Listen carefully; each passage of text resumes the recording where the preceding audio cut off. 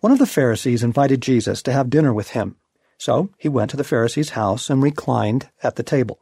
When a woman who had lived a sinful life in that town learned that Jesus was eating at the Pharisee's house, she brought an alabaster jar of perfume.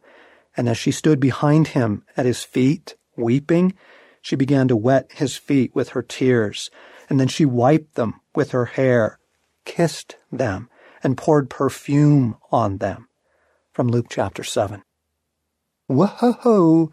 Here is yet another scandalous scene. This fallen woman is wiping Jesus' feet with her hair and kissing them? A very intimate encounter.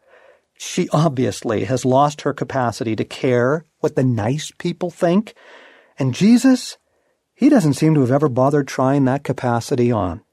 He is no respecter of persons, not at least as it is with most folks in this world, especially leaders. This is utterly remarkable in the society of the religious, for the fear of man rules that world. What good people might think is a very, very powerful motivator and the reason to tear for most of the ridiculous policies.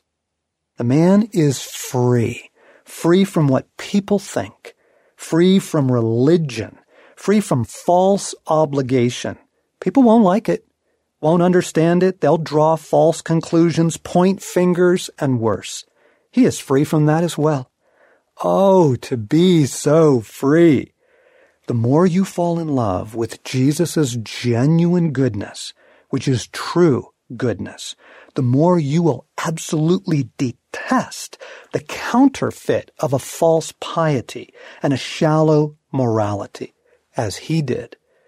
Jesus has a wild freedom born out of a profound holiness, which makes him the most remarkable person I have ever known.